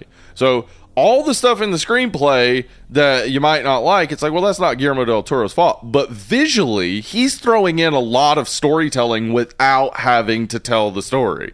Like, we see the this he's gone to the effort to get Krispy Kreme donuts, which kind of tells us something about him. He knows about Krispy Kreme donuts. Maybe that's where he's from, etc. The blood cocaine, etc. There's no explanation of that or what it is or what it means. It just is there. Like all the visual stuff he does that makes the world more interesting and makes everything that's going on more interesting. It covers up so much of what the script is lacking. Totally. And that's kind of genius filmmaking. Like, I've always liked Guillermo del Toro, but this, like, watching this and really, like, breaking down, like, how he took a script that isn't that good and made a movie that is so fun to watch. Oh, no kidding. That's I would love to great. see the original script and read it just to see how He didn't much change Del Toro anything, really. decorated it. No, as far as I understand, they did not do much at all in changing the script. And this is the only Blade where the ending that's in the script is the ending that's on the screen. Oh. Like, he really just stuck to the script and used the visual elements to make a subpar script great. And that's just the mark of someone who really knows what they're doing. No kidding, man. No kidding. Although I will say, one thing that script severely lacked. Uh-huh. Any great-ass use of the incredible Donnie Yen. Donnie Yen is criminally underused in this fucking movie. Guys, Barely I'm telling in it. you, if you guys don't know Donnie Yen, go So watch Ip Man. right now and watch Ip Man. Ip Man. The Ip Man series is un-goddamn believable. He is one of the greatest cinematic martial artists to ever walk the fucking earth. He's unreal. He's not human. Yeah, and he's recently was in John Wick Chapter 4, and I still haven't seen it. And he's really, awesome in that, dude. Yeah. Of course he's 60 he is. years old. Like, the man looks Jesus. amazing, still killing it. I mean, of course, this movie came out 20 years ago, but I mean, in recent stuff I've seen, he's still killing It's it. amazing, man. Yeah. But, dude, like, can you imagine another version of this movie where we get to see Blade and Ip Man fight? Like, sword fight? How did Give that me a not break. happen? Right. Like, I understand Reinhardt and Blade are going to have an immediate rivalry. It is a Nazi and a black man. But they really could have given us a rivalry between Blade and Snowman that is just maybe each trying to one-up each other and then eventually having to fight each other. That would have been great. Yes, dude. He barely gets much to do in this. He's cool. He's like enigmatic. He doesn't talk. Yeah. He's got the sword. Yeah. He's got the like kanji symbol on his outfit. He's a Right. cool character. They just don't do much with him. No, he was working behind the scenes as fight coordinator as well, and that's a thing he's done a lot. Like, if you look at his IMDb, he's in a lot of stuff, but he's also fight coordinator for a ton of stuff. So, you know, I feel like maybe the studio didn't have the confidence in him that they should have, because he definitely should be on screen more and should be fighting more. Speaking of fight coordinators, though, I want to give the world's biggest high five to whoever wrote it into the script that there should be a goddamn vampire suplex in the movie. WWE beautiful up and down suplex. Dude. I love it because it's ridiculous. It's not like a suplex like that is a coordinated effort of two people. It is not something you can do. And then the holding, like, he holds him up. He holds it up. Like Scott Steiner style. He's like holding him up for a bit. And then he puts him on the glass. And then boom. Yeah, I love, because like Guillermo del Toro, he has this like, again, ability to do visual storytelling where like he, with the way that the mouth opens and stuff, he teases it a few times in the lead up to actually showing it. You know? Yeah. And then, like, we get the full vampire autopsy where we're staring at it for so long. Love and the it. longer you look at it, the scarier it is. Like, Love that shit. yeah, and he's doing that too, where like the fights are like more and more and more like over the top. And as I said, like we have 4 fight coordinators here, and they were like competitive. They're competing to get more and more and more over the top. So to lead that up to something that is just not possible. Like, Yeah, not martial he is arts, not anything. so good. It's a razzle move. Yeah, Razzle move. I It's loved so it. good. Yeah. It made me so happy when they were in the middle of that fight scene. I'm like, he Yeah. just fucking suplexed him. And not like a Greco-Roman, like low to the No. ground ass suplex. Yeah. Suplexes are entirely possible. There's all sorts of suplexes that are real, like you can do them. But the traditional, the straight up and down suplex, that is just that is a professional wrestling move. It is a coordinated effort. You couldn't pull it off if you wanted to. Imagine you were part of the Blood Pack. Maybe you were doing one of your own little fights at the same time, and out of the corner of your eye, you see Reinhold get fucking suplexed. You'd be like, holy shit, Blade is whipping his damn ass. We're in trouble here, guys. You see that? They start running to the back. Oh no! Yeah, we got to get the fuck out of here, Yeah. man. I don't want to get fucking suplexed by Blade. Right? Damn. Yeah. No, that's the thing, is that this movie, because of Guillermo del Toro, because of what he's able to do visually and the way that he's able to make these things that are interesting enough. I mean, honestly, the central story isn't boring. It's there's too many twists and turns for it. Yeah. You know, it is like, and a lot of them are just crazy. Like, what? And then like a line that explains it, and it's like, that didn't explain anything. But to be able to take that and still just like, I have watched it like 4 times, I think, and I'd throw it on again right now and have a blast with it, because it's just a fun time. It really, really is, man. Yeah, it is. It is a blast. I also really enjoy that, especially in contrast to how the Marvel movies have been going over the past 10 years or so. This is just a standalone movie that you can It's just just watch one on story. its own. Yeah. Mm-hmm. The entire thing wraps Yep, up tightly love that. at the end. You don't have to be like, well, I really need to watch the first one before I watch this, and to complete the story, I should really watch the third one too. No, you can just pick this up, watch it on its own, and it's a very nice, self-contained story. On that similar note too, I've never seen the third one. I haven't either, I don't think. I may have watched it when we did Blade, but I just didn't pay attention to it. But yeah, it was, Max was like trying to get me to watch it after I watched Blade 2, and it's like, is that Ryan Reynolds? What? Yeah. Huh? Ryan Reynolds is it? Okay. I mean, I love to know that this guy is Ryan Reynolds has always just been this dedicated nerd and wants to be in comic book movies. Yeah, that's great. But yeah, I'm not. I just have no interest in it, honestly, because I know it's not good, and that sucks. Like that, they had all this lead up, like this really good first movie, extremely good second movie, and then like what? Now, like, you've got Wesley Snipes, you've got everything you need, and I read that, like, you know, he would just spend time in his trailer smoking weed, and it's like, you know, you can say that that's his fault, but it seems like it's probably because he's uninspired to go to work.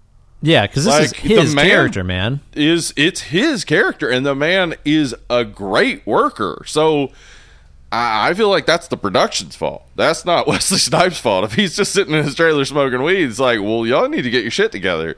No Because you got kidding, Wesley man. Snipes sitting in his trailer smoking weed rather than being one of the iconic characters he created, essentially.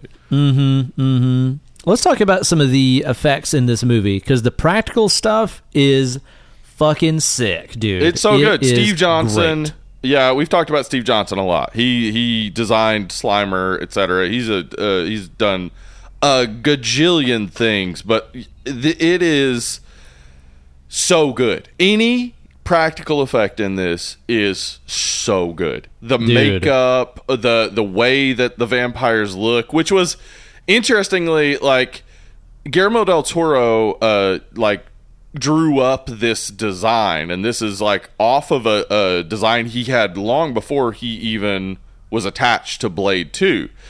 His design was inspired by Steve Johnson's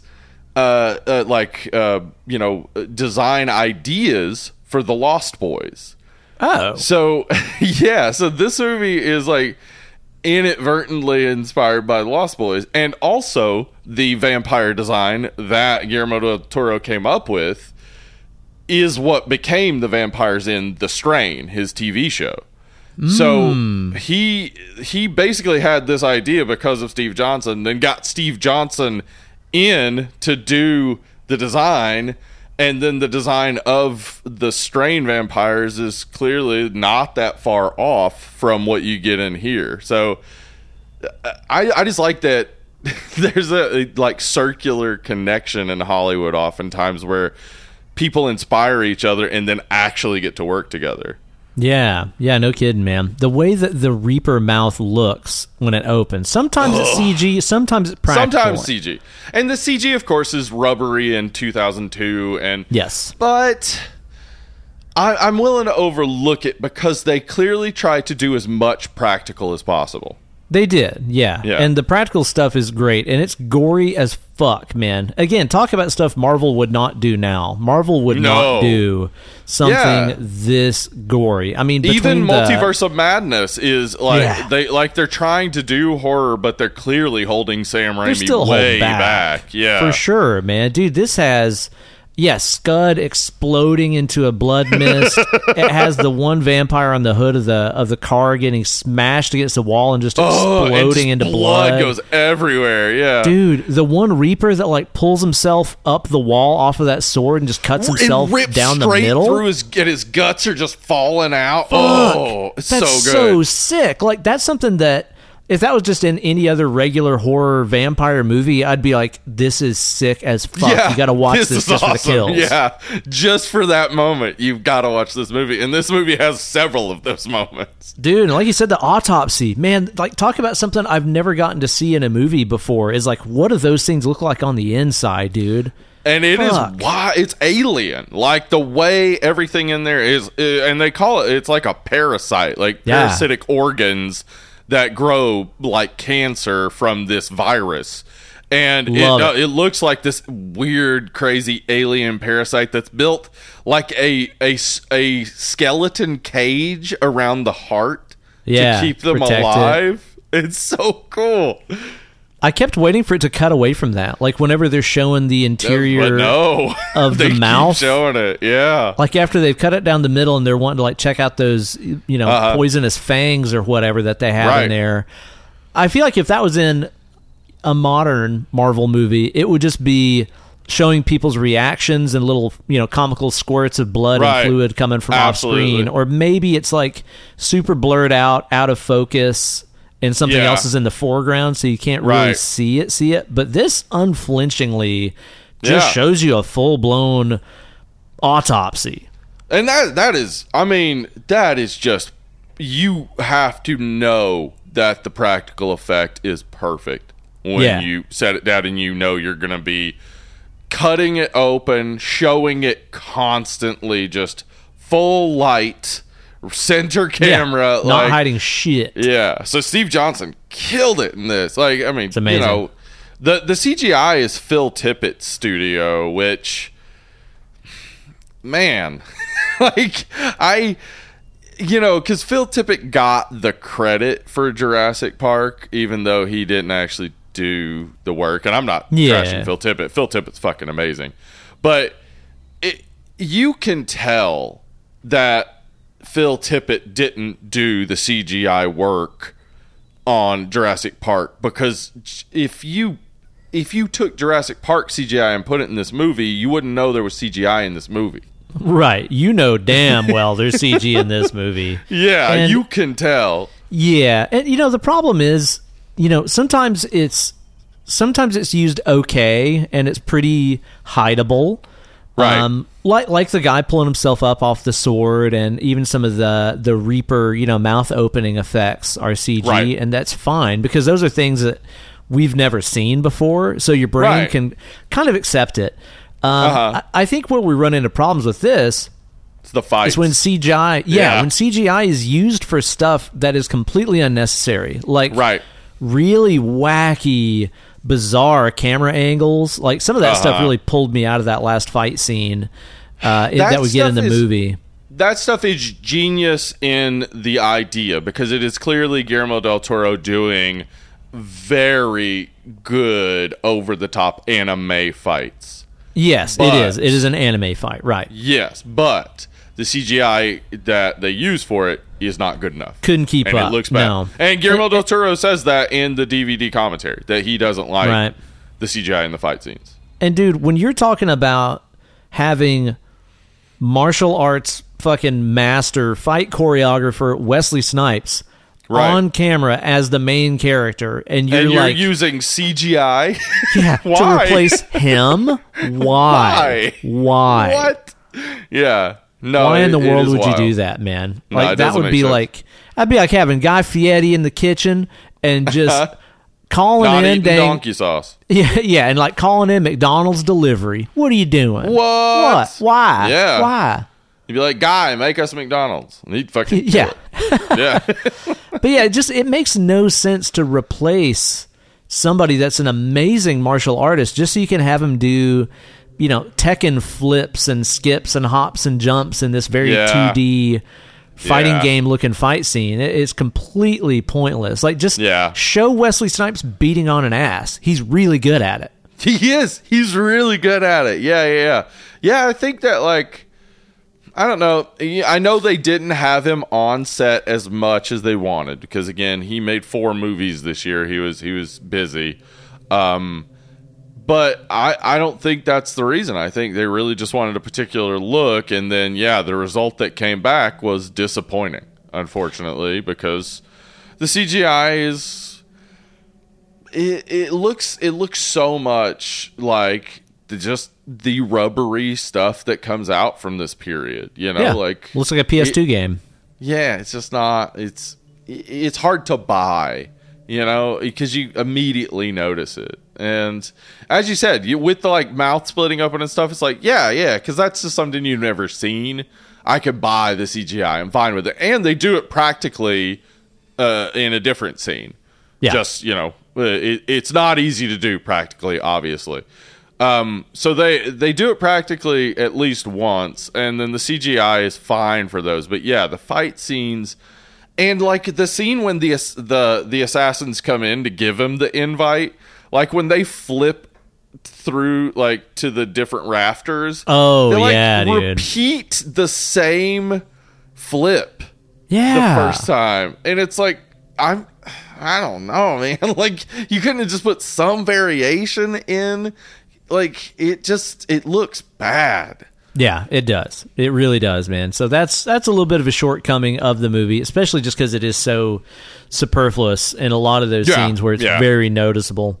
Yeah, that's a little bit of a problem. I think that the design of the Reapers is really cool. I love that they're kind of like the crazy crackheads of the vampire That's universe. what they call them, Yeah. They say specifically that. And, like, the fact that, like, their thirst for blood is so high that it burns out their body. Like, if they don't get blood within a couple of hours, and it eventually just kills them pretty quickly. Yeah. Yeah, that's really, really cool, man. And I love, too, just that scene in the movie where Jared like throws that one dude, I think, through like the windshield of a car, and he like pulls that piece of glass out of his body that has the blood on it. And then like licks the blood off. Oh, he's just like ravenously, licking the blood off this piece of glass.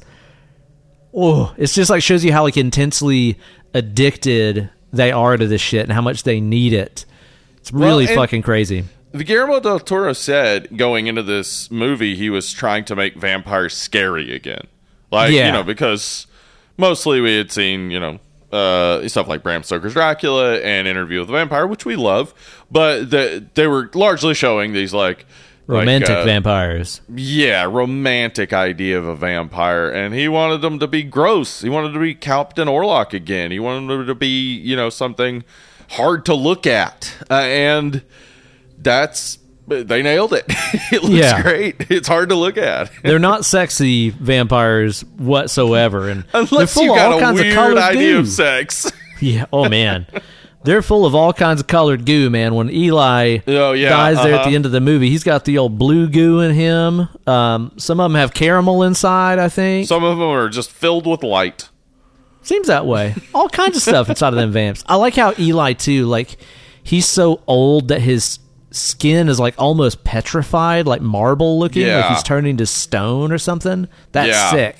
It is. Yeah, like so many of the like aesthetic choices and stuff. And honestly, the way that like he shoots everything like a comic book frame. Very much. So like there's so much stuff in frame. Because this is coming off of a period where like especially throughout the like mid 90s, like comic artists were trying to throw in as much shit as possible into every frame. They Top were just McFarlane-isms, dude. wild. I mean, exactly. I think McFarlane is a huge, element of that. Just the amount of detail that got crammed into every panel. Exactly. So I think that's like kind of what he's doing. Because like, especially the Norman Reedus scenes, and I think this is, again, a visual choice to tell us about this character. There's so much. Like, he's wearing so many layers. He's doing so many things. He's smoking and eating a donut, and there's like all the like TV equipment going around him, and the TV's on. Yeah, like it's just excessive and very much that like feel of 90s comic books. Yeah, totally, man. Very, very much a part of that. And dude, it's such a shame to know that, comic book fan Guillermo del Toro, who is clearly very well equipped to do this, Right. at one point a while back got together with fucking Neil Gaiman to create a Doctor Strange script, and Marvel Yeah. passed on it. And this is pre-MCU, too. So it's not like, I mean, again, they had plans, clearly. The MCU, was in development, and Hulk had come out and stuff. But they had that opportunity to make... on. And again, like, we have a Sam Raimi Doctor Strange movie, which is, like, neutered and whatnot, and is not as much Sam Raimi as we'd want. And if he could have made his full Sam Raimi Doctor Strange movie, probably be even better, though I like it. It's still good. Yeah, but Neil Gaiman, Guillermo del Toro, pre-MCU days, making a Doctor Strange movie would have been fucking awesome. Give me it would have that. been outrageous, colorful, trippy, dark. It would have been great. I It would would have have been incredible. Yeah, the guy that just fucking did Sandman. Let him do a Yes. Doctor Strange movie. Please. Holy Oh, shit. that'd be so In the awesome. 90s, like, height of his fucking powers. I don't know. I can't say that. Neil Gaiman's still at the height of his powers. Yeah, he's amazing. still at the... Yeah, Good Omens season 2 just came out. Great. It's awesome. No Check kidding, it out. man. But, dude, I would give anything to see that. The Matrix influence on this is very strong. Very strong, dude. Visual, like, I'd say with costumes and aesthetic, but they're not doing any, like... slow time, bullet stuff. Yeah. I guess they do. All right, that's not true. They do at the beginning, but it's more anime than Matrix. When It is. he shoots that first time with the silver bullet, you do see it kind of go slow and then go through the vampire and whatnot. But that's not Matrixy. But no. they're all wearing trench coats or leather or whatever. Like, there's so much like... Yeah, there's so much Matrix influence, it feels like. Dude, you're talking about, like, people wearing shiny black leather and little Right. tiny black sunglasses, doing Yes, martial the arts, glasses, yeah. riding Ducati motorcycles. Like, Yes, yeah. I get it. You like the Matrix a lot. Yeah. But I feel like it's interesting because like it we're looking back on it 20 years later, and it so perfectly captures the Y2K fashion aesthetic, especially with Yeah. the rave scene, but Oh, yeah. also with the soundtrack. They're mixing yeah. They're mixing electronic music producers with hip hop artists. And you got like Paul Oakenfold working with fucking Ice Cube, and Ronnie Size working with Cypress Hill and all that stuff. And it's like, it sounds like 2002. It fucking does. I love it. Capturing it, and I do love it for that. Yeah, I think that it's like, I kind of felt that with Halloween H2O too. By the way, when I was rewatching, it's like this is so 1998. Like, no movie has ever been more 1998, and I Right. like it for that. So like, I like that Time capsule. This like kind of makes me go back to the Nokia brick days. No Like, kidding, right? Yeah, Yeah, I don't mind it, but it is very, very, very... it's very apparent. Yeah. of the time for sure. I think the romantic angle between Blade and Nisa is pretty Yeah, it's underdeveloped. Yeah, it's weak. It needs more. And there was supposed to be a sex scene between them, and that would have made it all make more sense, I feel like.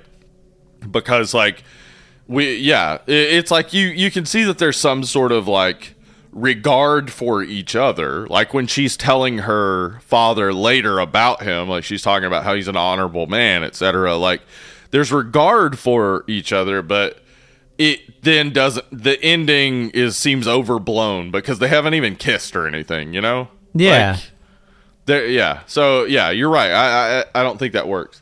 Yeah, it's like, how attached am I supposed to be to this character that he's losing? Like, I don't even feel like he's that attached to her exactly. Right, exactly. Yeah, we haven't gotten a scene that would show why we should care. And yeah, you're right. It just doesn't work. But I mean, Nisa, the actress who plays her, is Leonor Varela. I think, like, in the scenes with her dad, those scenes those play really well. They do. But I don't feel that her and Blade should be together. Like, there's no, like, feeling there to me that they're actually interested in each other. I don't know. But it's just bad writing, because, like, you do want it to go there. And honestly, I do think if there was a sex scene, it would have made more sense, even without, like, just deepening the relationship. We would be like, oh, okay, well, they like each other clearly. But yeah, I think it's so fully underdeveloped that ending has no real emotional impact. Not really. And it's crazy that we're sitting here saying all this stuff, and I love the movie. And I still love it. That's the thing. Like, yeah. I mean, I feel like we've had a lot of complaints about it, but it doesn't slow the movie down for me much at all. No, because the pacing of the action is so perfect, and the fight scenes are so interesting, and the aesthetic is fun, and you don't need deep characters, especially when they're supposed to be unlikable in a lot of ways. Like, adding depth makes us connect to them. Yeah, I don't totally, want to connect to them. They're bad. They're Nazis. Bad guys. Like, yeah. I like it a lot, man. Yeah, me too. I dig it a lot. I definitely liked it more than I was anticipating. And again, it's weird to me. I don't remember more about this movie, but I don't know. Maybe I was getting makey outy or something while we was watching it. I don't know. That sounds about right. 2002? What were you? Might have What were been. you in 2002? Like 18, 19? Yeah, I was 18. I was probably doing some making out. Yeah. Oh, probably were. Yeah. Might have been doing some of that. So maybe that's the deal, but it's definitely one that I will watch again for fucking sure. Yeah, oh, for sure. Yes. This is you know, it's real unfortunate that 3 isn't great, but I need to watch it to get my own assessment of it, obviously. Totally, man. But I honestly just don't even understand why you don't get Wesley Snipes back in the MCU, right? Like, dude, maybe he can't be at the same level, but don't make a Blade movie if you can't go to this level. Like, you're just setting up disappointment. Like, you're going to put out a Blade movie and it's not going to have blood cocaine? Come on. I don't know, man. It's going to be big shoes to fill. I really look forward to seeing if they can pull it off. I mean, there's been plenty of casting decisions in the MCU where I've been like, nah, that's not going to work. And then I watch it and I'm like, what do you know? It was perfect. Yeah. It was amazing. Yeah. So I hope I'm wrong. Maybe it will be good and interesting. Honestly, I'm not even like up on the MCU. Me neither. I need to get caught up. But I think that, you know, Mahershala Ali is a great actor, and if they do the writing right, certainly the character will be accepted and people will like him. But it's not going to be the Blade we know and love. The Blade that hates that motherfuckers are always trying to ice skate uphill. Totally.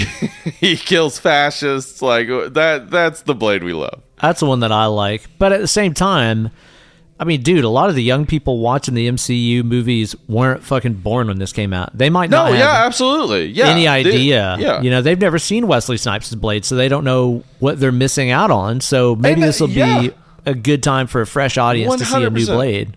And then maybe when they're a little bit older, they'll go back and watch these Blades and go, fuck. There were Dead and Lovely was those right. are great. Yeah, like For real. So, I mean, yeah, I hope that for him for sure. Yep, we'll see about it in the near future, I am sure. Uh-huh. Man. You got any other stuff you want to point out about this flick? No, man, I think that like I'm ready to rank this on it. The real problem is I don't know what I ranked the first Blade, because I would say this is better than the first Blade. I want to say we went in like 6-ish. Okay. Oh, good. Then that's easy for me, because I'd say for me this is about 7.5. Yeah. It you know, that last quarter could be made up by having better dialogue, maybe, but I don't know. I don't know that would improve the movie. I don't know that the movie needs to be better. Right? You know, it's like a weird place, but that's happened on the Yeah. show before, where we've been like, yes, this could be better, but somehow it wouldn't make the movie better, and I yeah, it don't know wouldn't why that improve is. the movie. Yeah, Yeah. I and to say that this doesn't have a ceiling as high as other movies is kind of wrong too, because it's like, no, I love the action in this movie. We just did Action August not long ago, and like, this is great as far as action goes. I love the fights. I love what's going on. I love every single scene where they're just gonna be kicking the shit out of each other. I don't care what the plot is, I guess. Like, the fact that the plot is, oh yeah, this guy's an evil Nazi, is like, oh great, cool. I hate him. He sucks. Yeah, so he can die later. Cool. Yeah, exactly. Yeah. So yeah, I feel like 7.5 is right where I am. How about you? I'm thinking 7. Yeah, I think that this is better than the first one, but the first is still really good, and obviously this has its fair share of problems that we talked about. But God, it's still a fun watch, man, and a great way to kick off No Vampire, where we're going to be talking about blood-sucking motherfuckers all month here on the show, including next week's episode that we're going to be doing. Yes, we're going to be talking about Renfield, and I mean, when we did Vampire's Kiss, like, Nick Cage as a vampire is already cool. It's already interesting. I need more. Yeah. So this is also another movie where we're going to be talking about CGI, but I think the use of the CGI in Renfield is, I don't know, it's kind of so overt that it works. Yeah, you know? I agree. Yeah. I agree, man. I like this movie. I saw it whenever it came out earlier this year, so I'm excited to watch it again. Actually, just bought it on Blu-ray, so I'm ready to watch it in its fullest form here for the show next week. Hopefully, you guys will tune in for that one, and hopefully, you guys will be doing some voting too. We're going to be putting up some smoking polls. You guys are picking the rest of the month after this. Damn, that's right. Yeah, I mean, you know, it's very possible with the Patreon pick we could have a true No Vampire 5 straight vampire movies. But yeah, we're gonna have a vote. Head on over to our what do you call it, Facebook, where you can vote and tell us what I think there's 8 choices. The top 2 will be covered for the middle 2 weeks of November, and I'm excited about that. Also, just in a couple days after this comes out, we're having the meetup here in Portland. Look out. Yeah, gonna be hanging out with some homies. Me and Anna will be here in Portland meeting up with everybody at Belmont Station. Super excited for that on Friday night. But if you're coming in from out of town, we're going to be meeting up Thursday night, having a couple drinks. Of course, Saturday, going to be doing some stuff. There is a Facebook chat that I created for the meetup. So go join that if you're going to be coming to the meetup, to just know where we are and be able to meet up with us. And I'll be at home, so everybody enjoying yourself. Yeah, shots for me. I will be here mashing rope and doing my duties and stuff. Not able to come out to that one myself, but I'm going to be sending over an astral projection of myself. I'll be there at all times. Yeah, I obviously, like, they're you know, going to be future meetups. I understand. If you want to hang out with both of your homies, I totally get it. Portland's a far place to go. But time travel to the past and go to the other ones we did in the past. Exactly. But I know there's a good group of people coming from the East Coast and people coming from here. So if you're in the local area and you haven't already planned to come, my man, drop by. I'm telling you, you're going to enjoy yourself. There you go. Have yourself a good time and get your poll in my honor. And hang out with us on all of our other social medias, our Instagram, our Facebook group, all that shit. Just look for our Linktree page. It's where you're also going to be able to find some dead and lovely merchandise. That's right. Yeah, Redbubble, dead hyphen lovely.redbubble.com. We've put up several of the logo designs that we've used over the years. I'm going to be putting them all up. So it's so annoying doing it because you have to go in and like do the logo placement, and some of the logos are different, like sizes, variances, etc. Blah blah blah. I'll have them all up eventually, but we currently have like the classic logo and one of Trevor Nesbitt's variant logos up, as well as the Legacy Brutality logo, which is. Just get it on a shirt. That's the coolest thing ever made. Thanks again, Trevor Nesbitt, who is awesome and wonderful. But yeah, head on over to Redbubble and you can get a shower curtain. There was an option for a puzzle. And I love that. I used the black and white variant of the original logo that Jacob made us and made a puzzle that I think will make someone like flip over their entire house with frustration. So wow, somebody buy that and put it together. Damn, that's a hardcore fan right there. Yeah. Hardcore. So yeah, check out the Redbubble shop. Throw us some support and work on your upper nudity problem by buying yourself a nice shirt or maybe just two stickers to put over your titties. That would work. Yeah. Also, we're gonna have stickers at the meetup. So free sticker if you come to the meetup.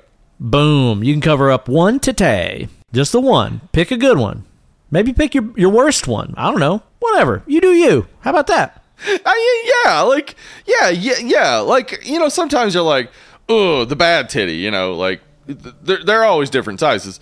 The bad titty, but if it's got a sticker of your favorite podcast on it, is now the good titty, right? You might be making the bad titty better or the good titty even more better. Right? And I apologize for calling it the bad titty. All titties are wonderful. Yeah, there you go. So yeah, check out that stuff and tune in to the Patreon. Give us money on Patreon. Yeah. Hey, give us your money. Patreon.com/dead and lovely. There's a Treehouse of Horror 4 episode up with me and Emily. The Hell Rankers episode just went up. Just head on over there, become a patron on any level. You get access to all our Patreon exclusive episodes. Become a patron on $5 level. You get to throw a movie into the smoke and bowl. Then we cover that movie on the show, which we just did with Annihilation that Grayson Hester threw in. So, head on over there. And if you want to support the entire idea of a true no vampire, throw a vampire movie in there. Throw a vampire movie in there. That's right. And give us some support and tune in to the next installment of the show where I'll be Uncle Blue. And I'll be Hollywood Slow. Blue. And we'll be blonde, bluely, blue. I want to suck your blood. Blue now.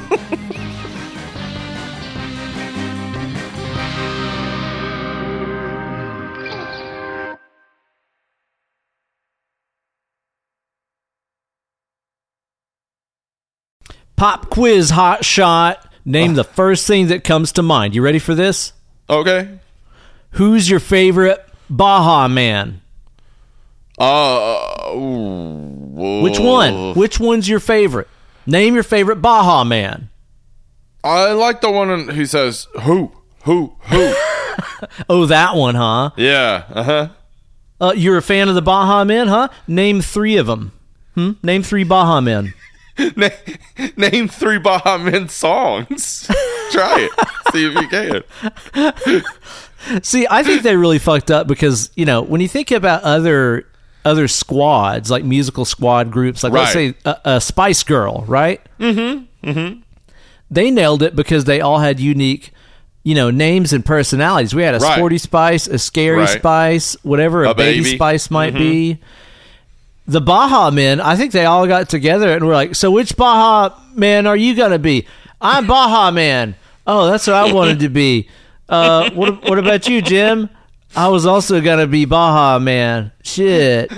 They could have been like, well, it wasn't Baja like Baja, California, right? It was like Baja like the Bahamas, right? See, that's what I was trying to remember. So they could have been different Bahamian islands. Okay, I've got to look this up here real quick. I've got to research. I got to do a little research to find out which one it was actually, because now you really got me wondering. Yeah, you're right. It is like Bahamian. Yeah. What the fuck? Your search results are going to be all fucked up now because Google's like, oh, he's that old now. Oh, no. Yeah. Oh, Jesus Christ, he's man. looking up who the Bahamen were. Who were the Baja Men, Google? Holy shit, man. You know, I looked them up. Do you know there were 9 Baja Men? 9 people were in that group. 9. Oh, no. That's Baja Slipknot. Men. That's Slipknot, many. dude. What? Oh, my God. I just remembered. The Baja Men. They wore those, like, crazy masks on stage, right? And the jumpsuits, and they hit trash And the cans. jumpsuits. Yeah. And they changed their name to Slipknot. Fuck. All right. Everything's coming together. That's where the Baja Men went. They just became Slipknot, I'm pretty sure. See how they moved to Kansas and became Slipknot. Got it. It all makes sense. Baja Men, dude. How about Baja Men. You know, when you don't think about something for so long and it comes back and it immediately makes you laugh, I think that's a bad sign. Probably, for yeah. the artist, right? Yeah, probably not a good sign for them.